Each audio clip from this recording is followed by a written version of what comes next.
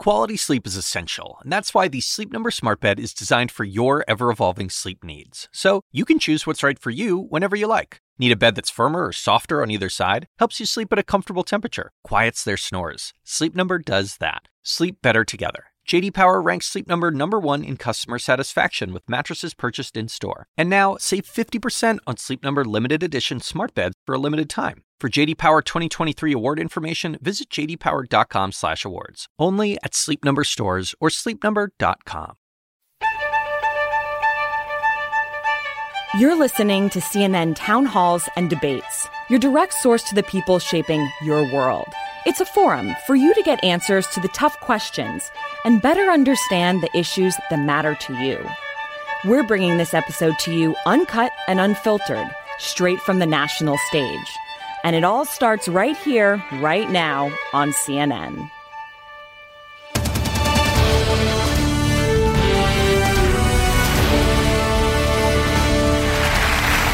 Welcome back, everyone, to Manchester, New Hampshire, and CNN's special Democratic presidential town hall. I'm Don Lemon, live at St. Anselm College, and we want to thank them, of course, for hosting this event. But right now, it's time to welcome to this very stage Senator Kamala Harris of California.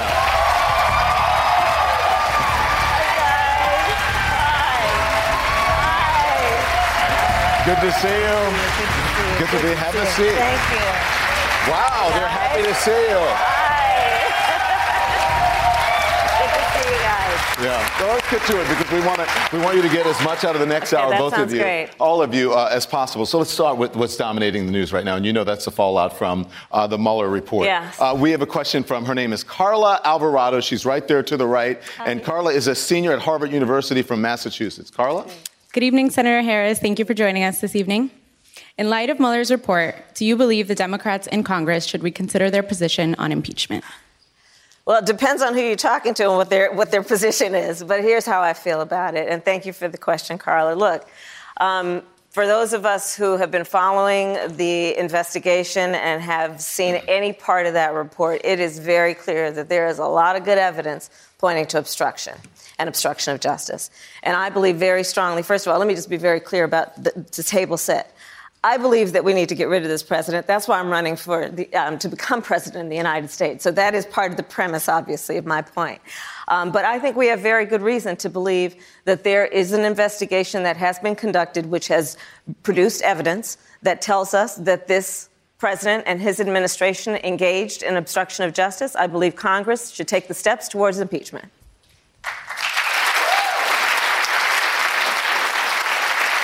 But I want to say this, because it doesn't end there. I also want to say this. I'm also a realist. And when I look at what has been happening over the 2 years and some months that I've been in the United States Senate, I have also witnessed folks in the United States Congress, and in particular in the GOP, who have been presented with many reasons to push back against this president, and they have not. And when we look at the impeachment process, there will be what happens in the House and an investigation that takes place. I think we can be pretty sure that it looks like that is very likely to happen. And then it's going to go over to the Senate. And in the House, there needs to be a vote by a majority, a simple majority, and then it's going to come over to the Senate. And I've not seen any evidence since I've been in the United States Senate that the United States Senate and the Republicans hold a majority. I've not seen any evidence to suggest that they will weigh on the facts instead of on partisan adherence to being protective of this president. And that's what concerns me and what will be the eventual outcome. So we have to be realistic about what might be the end result, but that doesn't mean the process should not take hold. All right. Thank you, Senator. Let's talk about, because a lot of the young folks, a lot of the students here at the Harvard Institute of Politics, they're concerned about how gun violence might affect them or a family member or someone who's close to them.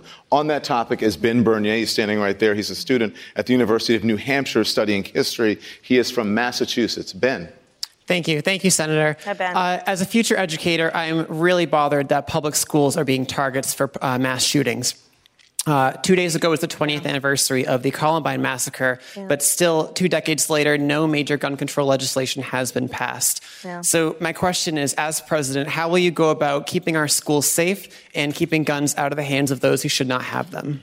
Thank you, Ben. And I'm sure that there are plenty of students here who, while you were in high school, even middle school, that you had to participate in a drill right? Where you were convened and your teachers taught you about how you need to go and run in a closet because there may be a mass shooter roaming the hallways of your school. And in our America, that should never have to happen. Conversations take place every night. Conversations take place every night between students and their parents. Why do these things have to happen? Why do we have to have a drill like that? To which, of course, the response is because there are people in Washington, D.C., supposed leaders, who have failed to have the courage to reject a false choice, which suggests you're either in favor of the Second Amendment or you want to take everyone's guns away. Supposed leaders in Washington, D.C., who have failed to have the courage to recognize, you know what, you want to go hunting? That's fine. But we need reasonable gun safety laws in this country, starting with universal background checks and a renewal of the assault weapon ban. But they have failed to have the courage to act. So, Ben, here's my response to you. Upon being elected, I will give the United States Congress 100 days to get their act together and have the courage to pass reasonable gun safety laws. And if they fail to do it, then I will take executive action. And specifically what I will do is put in place a requirement that for anyone who sells more than 5 guns a year, they are required to do background checks when they sell those guns. I will require that for any gun dealer that breaks the law, the ATF take their license. And by the way, ATF, alcohol, tobacco, and firearms. Well, the ATF has been doing a lot of the A and the T, but not much of the F. And we need to fix that. And then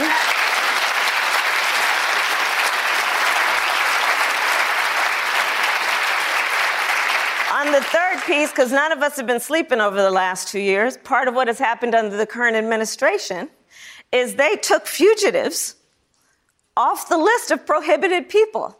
I'd put them back on the list, meaning that fugitives from justice should not be able to purchase a handgun or any kind of weapon. So that's what I'd do. Would this be your first executive action as president? Well, it depends on what else happens. That would be after 100 days. That'd be after 100 days. Let's see what happens in the first 100 All right. days. Fair enough. Angela Garrazzo is here, and she is a freshman at St. Anselm College studying international relations. She is from New Hampshire. Angela?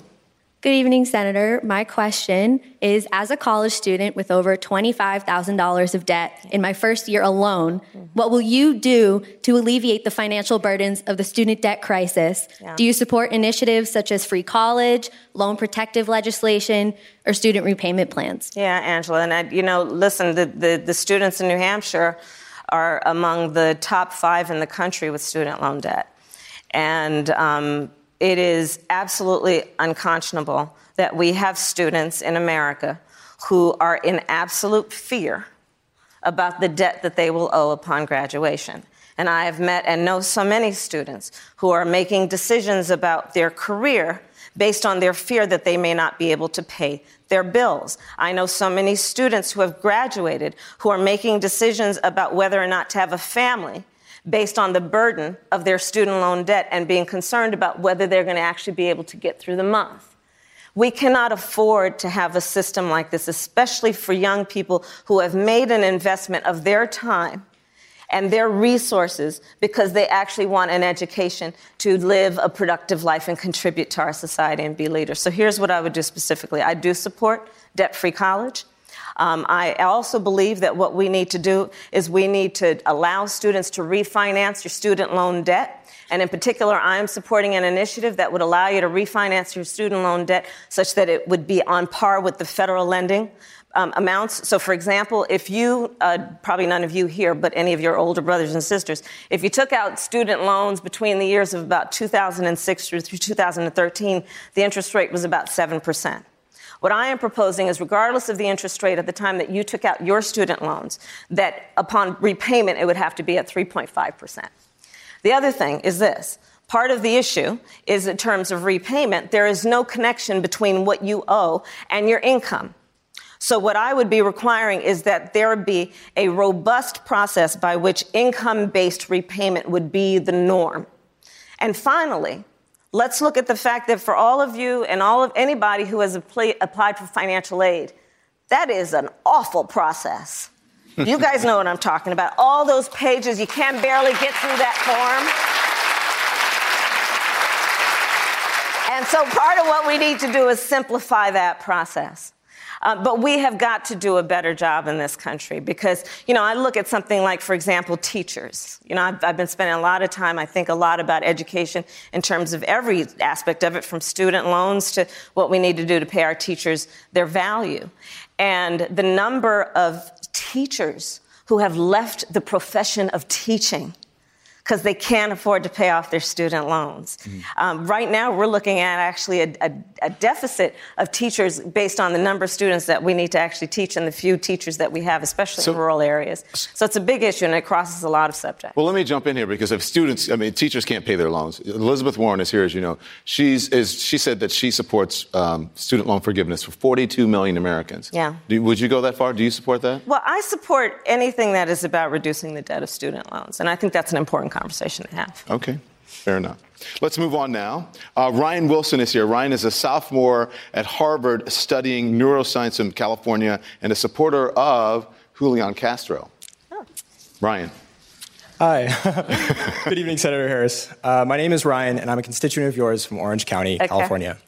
In a January town hall, when asked about your approach to universal health care, you acknowledged that you'd support eliminating private insurers in favor of a single-payer health insurance program. How do you respond to the 74% of Americans who wish to have the option to keep their private insurers? Well, I support Medicare for all. And I support it for a number of reasons that include the fact that there are a lot of people in our country who simply do not have access to health care because they cannot afford it.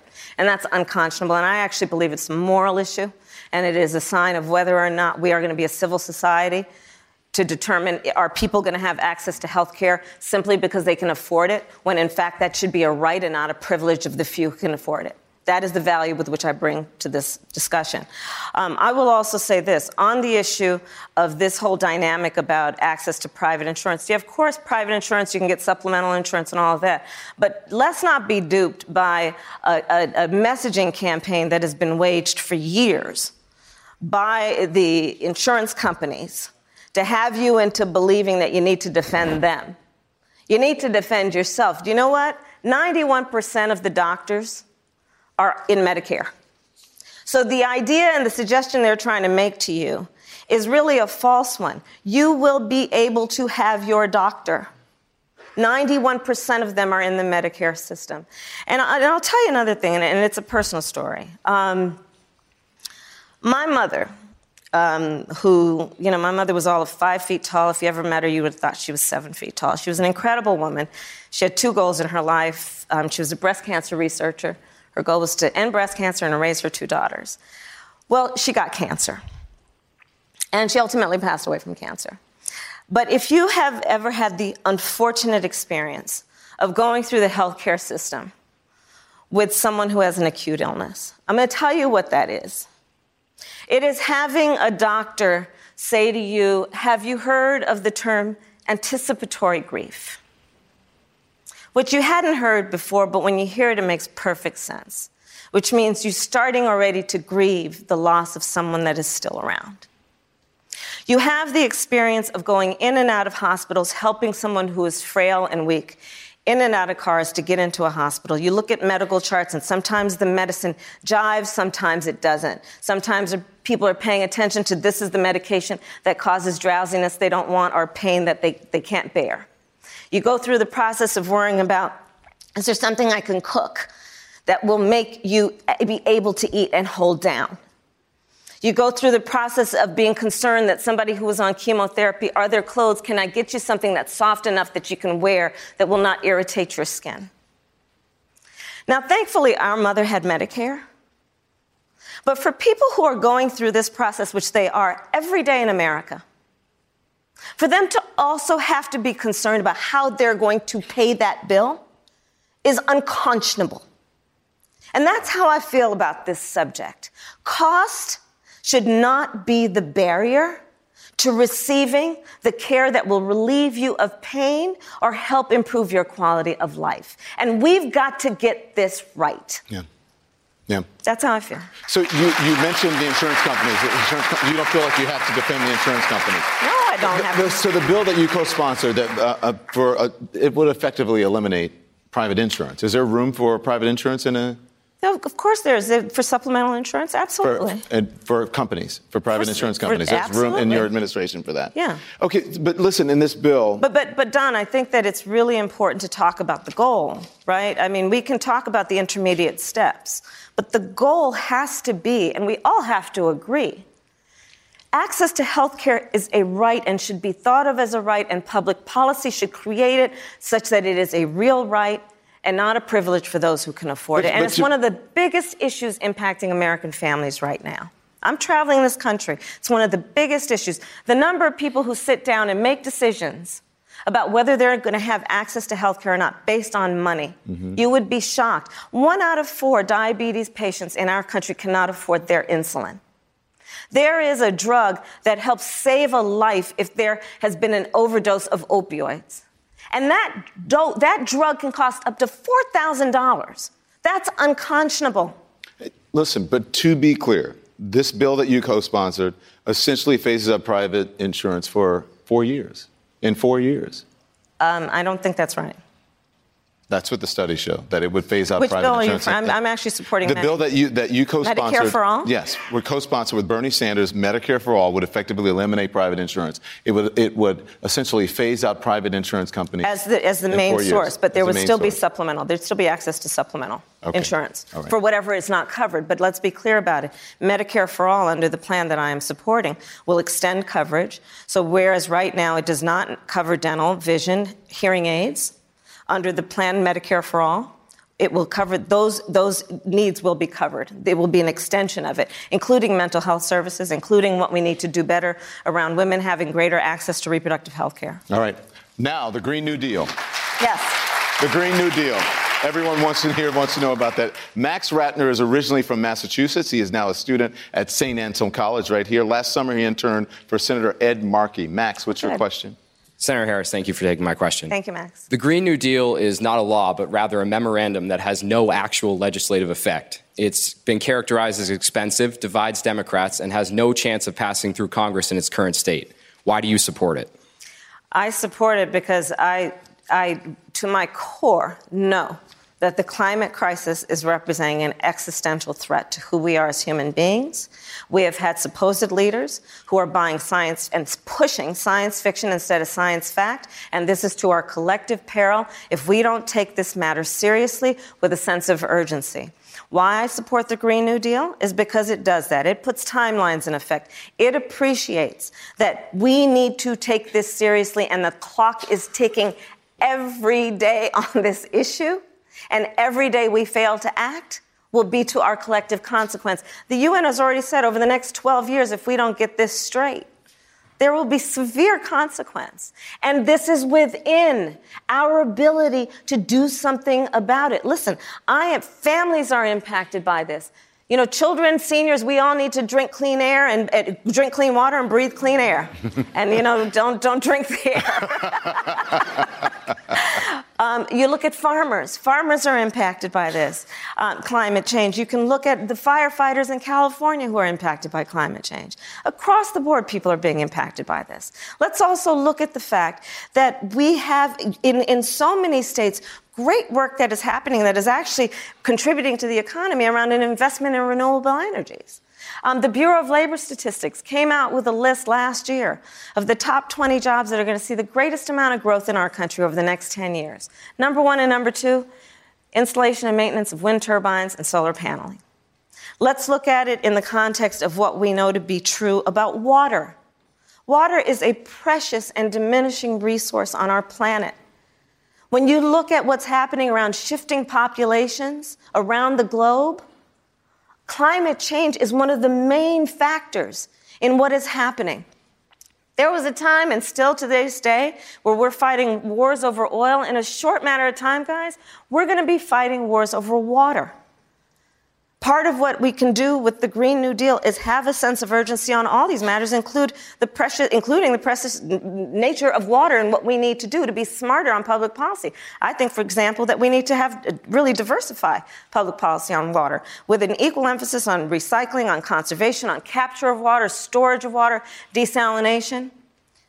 We need to invest in electric cars. We need to reduce greenhouse gas emissions. All of that is in the Green New Deal. And you know the greatest thing about it that I am really enjoying? It is causing these conversations to happen around our country in a way they've not been in the last few years. And hopefully everyone is understanding that so much of the harm we are doing to our planet is caused by us as human beings. And the solutions will be because we change our behaviors without much requirement of change to lifestyle. And it will be urgent in terms of the work we need to do and the approach we need to have, but we can see success. We've seen it in California. In California, we made a decision that we would go back to the 1990 standards in terms of emissions by the year 2020, and we've already met those goals. This can happen. We can do it, but there has to be leadership in our country. And that is one of the main reasons we need a new president of the United States. All right. So, speaking of air and water, why don't we take a breather, get a sip of water, and we're going to be right back with more of CNN's special Democratic Presidential Town Hall event. Make sure you stay with it. After the break, more from CNN Town Halls and Debates. Stay tuned.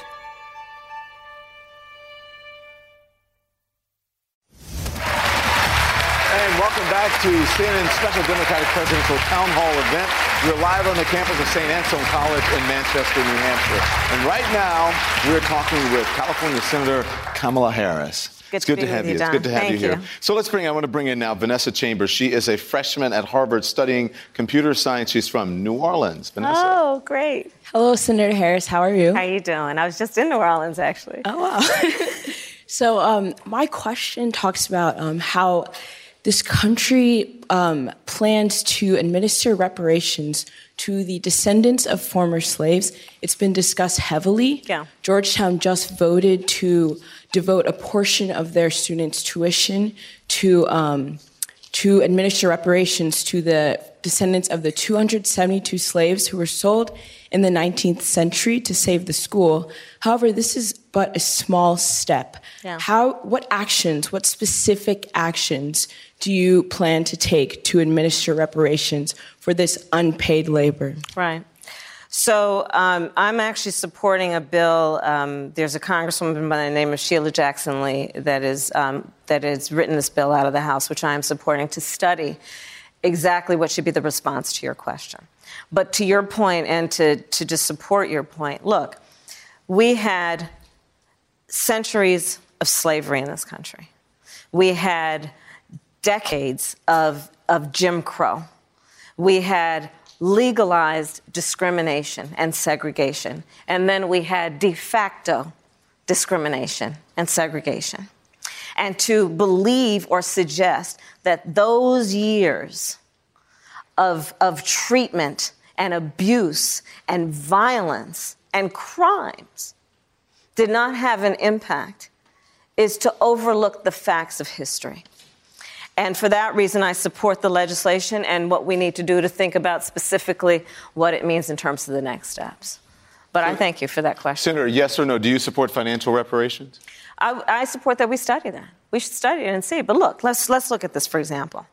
One of the issues that is very clear is that trauma, years of trauma or even one experience with trauma, can lead to lifelong consequences. I'm supporting some work and was part of some work that started years ago looking at children who are growing up in a community where there is violence. And if you look at the associated then physical health effects that are associated with exposure to trauma, and what that can mean in terms of physical disability, not to mention what it means in terms of a child's ability to learn and be educated.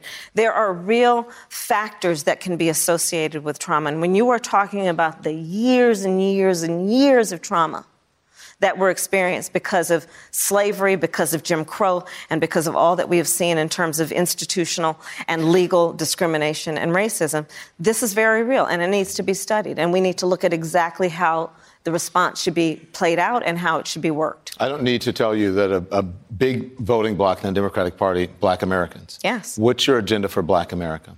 Well, it's a number of things. First of all, we need to deal with the economic status of African Americans in this country. When you look at it in terms of everything from home ownership to wages, we can see huge disparities. And so that needs to be addressed. Let's look at an issue like maternal mortality. I am actually presenting what I believe should be the response to that. I have studied this issue. Black women are 3 to 4 times more likely to die in connection with childbirth. And when you study the issue, it becomes very clear that it is regardless of the socioeconomic status of those women. It is regardless of their educational level. It is, as it turns out, without much more investigation, a matter of racial bias in the healthcare delivery system. Those women are not taken as seriously when they show up at the clinic or the doctor's office or the hospital. I'm looking at it in terms of being a proud member and graduate of an HBCU, Howard University, and what we need to do to support our HBCUs. I was proud that I had a piece of legislation that actually has been passed to invest federal resources in supporting our HBCUs, recognizing that HBCUs really produce, in some professions, the majority of African Americans who enter those professions. So there are a number of issues, and including, of course, what we need to do to reform the criminal justice system. Okay. I've done a number of town halls. This is a fascinating question, I think, that you'll find. It's coming from Diana Ding. She's a junior at Harvard studying computer science from San Francisco. Diana? Oh. Hi, Senator. Hi. Thank you for taking my question. Thank you. You have told a route that you support legalizing sex work. How will you ensure that sex workers are doing this work because they want to and not because they have no opportunity to do other work, given that sex workers often come from marginalized communities? No, that's right. So what I don't support is criminalizing these women. And so my background, as you know, is I was a prosecutor.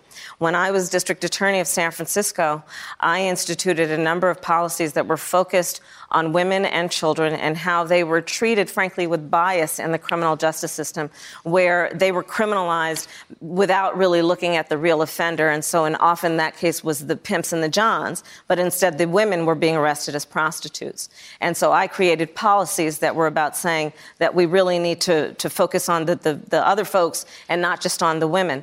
I was responsible for an initiative in San Francisco that was about recognizing that girls who are being trafficked were being called teenage prostitutes, when in fact they were the victims of an incredible amount of abuse and had been trafficked. And so I created a whole policy in San Francisco that was, one, intended to stop calling them teenage prostitutes, but instead to call them sexually exploited youth. And because of the work that we did, we then created a safe house for these young women, so that instead of them being arrested and put in juvenile hall, they would be in a safe house. And then we were responsible for actually getting legislation passed that said that when those johns and pimps are prosecuted, they should be prosecuted in connection with the sale of a child.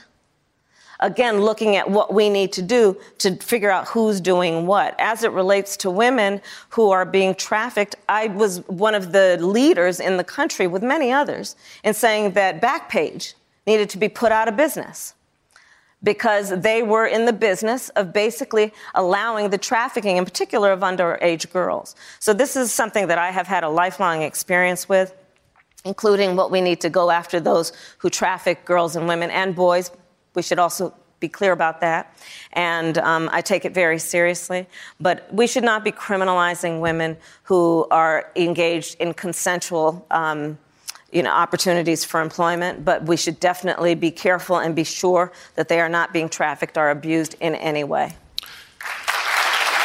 Our next question, Senator, comes from Margaret McSherry. Margaret is a junior at St. Anselm College right here studying politics, and she's originally from Massachusetts. Margaret? Hello, Senator. A question for you. As tensions grow between the United States and nations like Russia and North Korea, what should be done to prepare the nation for the possibility of cyber warfare? Oh, that's a great question, Margaret. I'm so glad you asked it, because it's really, It's been challenging. I've been talking about it in the United States Senate. I serve on the Senate Homeland Security Committee. I serve on the Senate Intelligence Committee. Newsflash, Russia interfered in the election of the President of the United States. And in fact, on that point about cybersecurity, one, it is real. When we talk about national security, to your point, a new form of war, we should understand, will be cyber attacks. And cyber attacks can take a number of forms, but usually to our critical infrastructure. So we've already seen one. Because you know what? Under the previous administration, our election system was designated as critical infrastructure, right? So we already know that we have been attacked in terms of our elections. We should also understand that we are vulnerable in terms of our electrical grids. We are vulnerable in terms of all of the systems that hold together our financial systems, that hold together our medical care systems. And we have got to pay greater attention. I have a bill that is a bipartisan bill that is designed to strengthen states' election systems to prevent from the next attack. It's a bipartisan bill. And the leader in the United States Senate will not put it on the floor for a vote. And this will be to our collective peril when people play politics with an issue that is truly about our vulnerability as a country. I worked on this issue when I was Attorney General. I was Attorney General of California for 2 terms. And a lot of work that we did there was about making sure that we were focused on the vulnerabilities that we have because of technology and doing what we can to protect it. As the President of the United States, I will tell you that will be one of my number 1 issues. Because as far as I think about it, we're used to and we prepare for war because we should, and we should make sure that we're ready in the event of. Well, this will be a war without blood. And we are not prepared. And we must be. But we cannot be in denial. And this President of the United States is in utter denial about the realities. Mm-hmm. From the vulnerabilities of our cyber system to the vulnerabilities now of children, something I know that is important to you. I want to bring in Nicole Senders. She's a student at Harvard Graduate School of Education, originally from Oregon, and is a supporter of Mayor Pete Buttigieg. Nicole? Hi, Nicole. Thank you for being here tonight. You recently mentioned you regretted the California truancy law that arrested parents for frequently absent children. Are there any other laws or policies that you regret as a prosecutor? And what actions, if any, would you take to remedy this as president? So let me be clear. I absolutely believe that children have and should be thought of to have a constitutional right to an education. And period. So the truancy initiative that you're referring to was started by me when I was DA because I took a look at who the homicide victims were who were under the age of 25. People were just used to these young men being killed. And I said, wait a minute, instead of just responding when they are killed with putting more police on the streets or having gang enforcement strategies, why aren't we asking the question, who are they? So I asked that question, who are these young men who are under the age of 25 when they are being killed? And I quickly learned that 94% of them were high school dropouts. I then looked closer into the issue and learned of the chronically and habitually truant students, up to 40% of them were elementary school students, missing 50, 60, up to 80 days of a 180-day school year. So I decided to take the issue on. And I took the issue on for a number of reasons. One, understanding an elementary school truant is 3 to 4 times likely to be a high school dropout. 70% of the prisoners in the United States are high school dropouts. An African-American man who is a high school dropout and between the age of 20 and 24 is 2/3 likely to be in jail, have been in jail, or dead. So I took the issue on. And I said, what we have got to do is pay attention to the fact that these children aren't in school and put all the resources necessary to get them in school and give their parent the resources, hold the school districts accountable. Why aren't the school districts raising the alarm and putting all the resources possible into getting these kids to school every day? And as a result of our initiative, first of all, nobody went to jail. And as a result of our initiative, we improved attendance by over 30%. And to put a fine point on this, when we look at the issue of education in our children, no child should be overlooked. And this is what the system does, guys. For certain kids, the system really doesn't expect much from them. That is a harsh reality in many places. And so when they're not showing up in school, the system just keeps moving. And I said, this is wrong. Let's put a spotlight on this issue. And let's deal with it, because these children have a capacity equal to any child in any other school district. And you can best believe the community where I was talking about, a large part of those communities had an annual income, household income of about $15,000. You think of the children in those school districts that had an annual income of $150,000 or $300,000, you think the alarms would not have been raised if those children hadn't been attending school every day, much less missing up to 80 days of a 180-day school year? That's why I took that issue on. Another issue that I want to talk to you about, this is really important. I'm not sure if you were watching earlier, but Senator Bernie Sanders said that he is in favor of felons being able to vote while serving in prison. He was asked specifically about people like the Boston Marathon bomber, also people who are convicted of sexual assault. And he said, this is a quote, "The right to vote is inherent to our democracy, yes, even for terrible people." Do you agree with that, Senator? I agree that the right to vote is one of the very important components of citizenship. And it is something that people should not be stripped of needlessly, which is why I have been long an advocate of making sure that the formerly incarcerated are not denied a right to vote, which is the case in so many states in our country. In some states, permanently deprived of the right to vote. And these are policies that go back to Jim Crow. These are policies that go back to the heart of policies that have been about disenfranchisement, policies that continue until today, and we need to take it seriously. But people who are convicted in prison, like the Boston Marathon bomber, on death row, people who are convicted of sexual assault, they should be able to vote? I think we should have that conversation. Okay. All right. Thank you. We're going to have more with Senator Kamala Harris from the special CNN Democratic Presidential Town Hall event right here after this break. Don't go anywhere.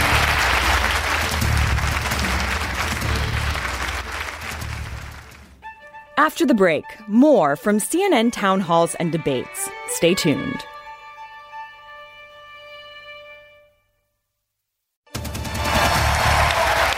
Welcome back. We're live in New Hampshire for CNN's special Democratic Presidential Town Hall. And we want to thank Senator Kamala Harris for being here. So let's jump right into the questions. So let's bring in Sahil Lauji. Sahil's a sophomore at Harvard from Atlanta who says he is supporting Senator Bernie Sanders. Sahil? Hi, Senator. Hi, Sahil. As a fellow mixed person of African and Indian descent, how does our identity serve you as president of this country? That's a great question. Well, you know, there's something that I feel very strongly about this moment in time. I think of this as being an inflection point in the history of our country. I think this is a moment in time for a variety of reasons that is requiring us all to look in the mirror, each one of us and collectively to look in a mirror and ask a question. That question being, who are we? And I believe part of the answer to that question is we are better than this. The other part of it is understanding that in this inflection moment, there are very powerful voices in our country right now that are trying to sow hate and division among us. And we need to speak many truths, and one of them is this. The vast majority of us have so much more in common than what separates us. And I know that to be true. I know it to be true because I've been exposed to many cultures. Right? You got me. Right. There you go. So I know it to be true. I know it to be true based on what I call the middle of the night thought. Some people call it the 3 a.m. thought. Other people call it the witching hour. You know, that you know what I'm talking about. When you wake up in the middle of the night with that thought that's been weighing on you. For the vast majority of us, when we wake up in the middle of the night thinking that thought, it is never through the lens of the party with which we're registered to vote. For the vast majority of us, when we wake up thinking that thought, it is never through the lens of some simplistic demographic a pollster put us in. And for the vast majority of us, when we wake up thinking that thought, it usually has to do with one of just a very few things. Our personal health, the health of our children, our parents. For so many Americans, can I get a job, keep a job, pay the bills by the end of the month, retire with dignity? For our students, can I pay off those student loans? For so many families in America, can I help my family member get off their opioid addiction? The vast majority of us have so much more in common than what separates us. And while there are these powerful forces that are trying to sow hate and division among us and have us pointing fingers at each other and, oh, you're that and I'm this, I say I'm not buying it. I'm not buying it. And that's how I think about my experiences. I know how much we have in common. And right now, our country requires leaders, and the top leader, to, instead of using a microphone in a way that is about fueling the fan of hate, instead of using the bully pulpit of the President of the United States in a way that is about talking about, well, on both sides, there's merit. We need leadership in this country who has, through personal experience and through ideals and through just an ability to see who people are and speak truth. We need leadership that understands the vast majority of us have so much more in common than what separates us, and they've got to stop dividing us, and that's why I'm running for president. That's one of the reasons. So let's talk about the vision, and I think this falls into that category. Because you have recently said that it would be a trap. It would be a mistake for Democrats to fall into a trap of a conversation about winning back, quote, the guy in the Midwest, which is code, unquote. What is it code for? What do you mean by that? What I mean is that there's a conversation that has been happening among many people, including pundits, that suggests, no, I don't mean you. I didn't think so, but thank you. Thanks for clarifying. I just meant on TV. I'm just keep digging myself into this. They will be talking, of course, about my performance tonight, those same pundits. Okay, in any event, there is a conversation that all of us have been hearing about, especially the 2020 election, which is a conversation saying, oh, who can talk to the person in the Midwest? Oh, and I reject that notion. That you have one conversation with someone in the Midwest and another conversation with somebody in the South and another conversation with people who live on the coast. I reject that notion, and I think it is short-sighted, and it is actually not connected with where people really are. The American public don't want that. They don't want that. So that's what I meant by that. All right. All right. Let's bring in now Kimberly Morrow. She is a senior studying politics and has worked full-time while attending school at the University of New Hampshire, Manchester. Kimberly, oh, great. Hi, Kimberly. Good evening, Senator. Through my studies as a politics and society major at UNH Manchester, I've learned that women in our country face very real inequalities in the workplace. Women trail men in income, promotion to leadership positions, and labor force participation rates. What do you plan to do as president to level the playing field and empower working women? Well, on day one, we need to pass the ERA, the Equal Rights Amendment. We also need to speak louder about the realities of the facts, just as you've done now. And thank you for your leadership on this, because it is something that has to be acknowledged and dealt with. Women are paid on average 77% to the dollar. And then if you look at African American women and Latinas, even less. And for doing the same work. You look at the fact that we have a real battle in this country around minimum wage and the need to increase minimum wage. We should understand minimum wage is a minimum standard of living, but federal minimum wage is $7.25 an hour, which averages $15,000 a year, and the majority of women are minimum wage workers. Let's look at the issue of what we need to do around disparities around issues like childcare, understanding that women are the primary caregiver to children, and yet we don't have a national policy around affordable childcare, which I am a proponent of. We need to also address what is happening in terms of understanding that women's issues, to the point of being marginalized, have to be brought to the forefront. And we should also reject a conversation that women's issues are just for women to be concerned about, when in fact the reality is that when you lift up the economic status of women, you lift up the economic status of families and communities and all of society. That's how I feel about that. Matthew Solomon is from Massachusetts. He's a junior at St. Anselm, studying politics and peace and justice. He's also the president of the school's LGBTQ Alliance. Matthew? Okay. Hi, Senator. Thanks for being here. Of course. So my question is, if elected president, what kind of protections and specific protections will you be providing for the LGBTQ plus community, and especially those who lack visibility and safety, like the transgender community and LGBTQ plus community members of color? Right.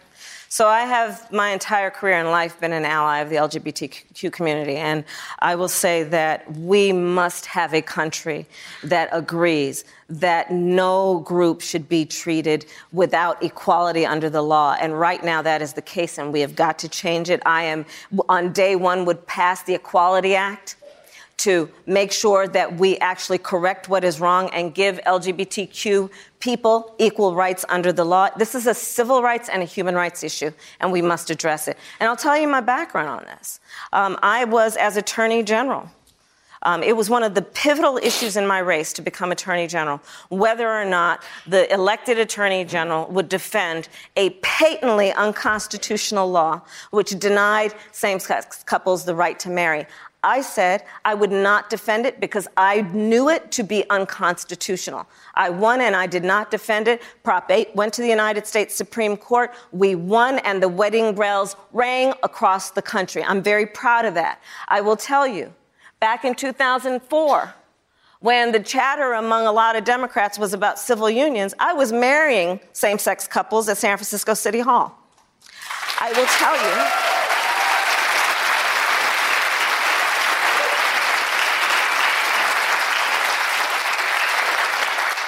you'll remember the tragic cases involving transgender men who were killed. And there was this defense that was happening in court where the murderer was calling it the gay panic defense. Oh, I panicked because I didn't know he was gay, and therefore I should not be convicted of murder. And this was happening around the Matthew Shepard case, around that era. When I was district attorney of San Francisco, knowing this was happening, I brought DAs from around the country to San Francisco, where I hosted and created a training for prosecutors around the country on how to defeat the gay panic defense. On the issue of transgender rights, listen, right now in particular, we have a president who is reviving, the court said no, but then that changed. And now we've got a president who is basically putting in place a process for discharging transgender men and women who have made a commitment to our country and to defend our democracy at great service and potential sacrifice. And this president wants to kick them out of the military because they are transgender. It is absolutely unconscionable. And that is something I would reverse immediately when I am elected president of the United States. I want to bring in Rachel Donnelly. Rachel's a sophomore at Harvard. She's from Colorado.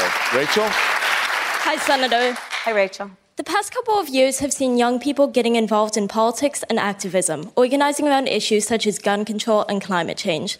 Given that policies passed now will affect the younger generation for years to come, do you believe that Americans should have the right to vote at age 16?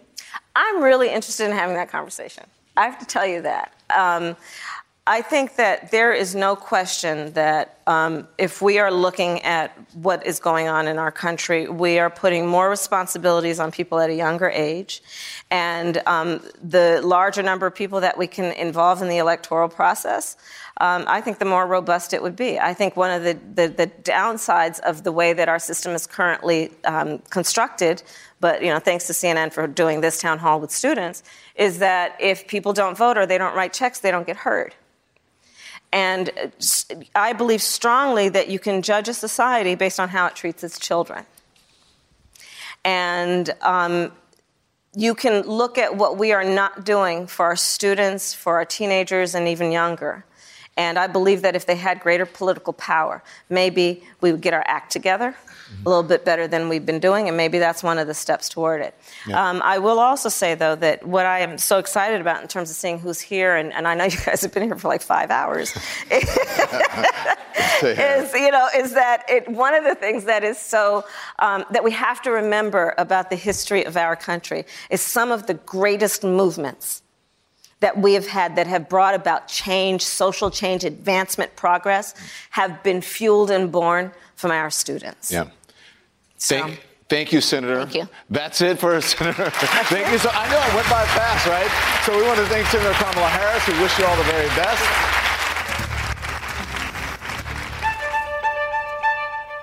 And that concludes this episode of CNN Town Halls and Debates, your direct source to the people shaping your world. To make sure you're always a part of the conversation, subscribe on Stitcher, Apple Podcasts, or your favorite podcast app. For even more updates, follow us on Twitter at CNN Podcasts. When you work next level.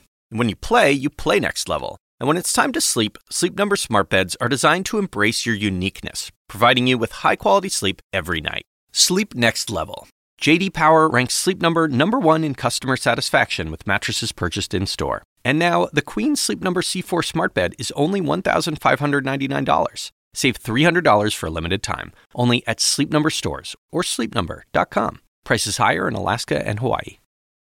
Quality sleep is essential, and that's why the Sleep Number smart bed is designed for your ever-evolving sleep needs. So you can choose what's right for you whenever you like. Need a bed that's firmer or softer on either side? Helps you sleep at a comfortable temperature. Quiets their snores. Sleep Number does that. Sleep better together. J.D. Power ranks Sleep Number #1 in customer satisfaction with mattresses purchased in-store. And now, save 50% on Sleep Number limited edition smart beds for a limited time. For J.D. Power 2023 award information, visit jdpower.com/awards. Only at Sleep Number stores or sleepnumber.com.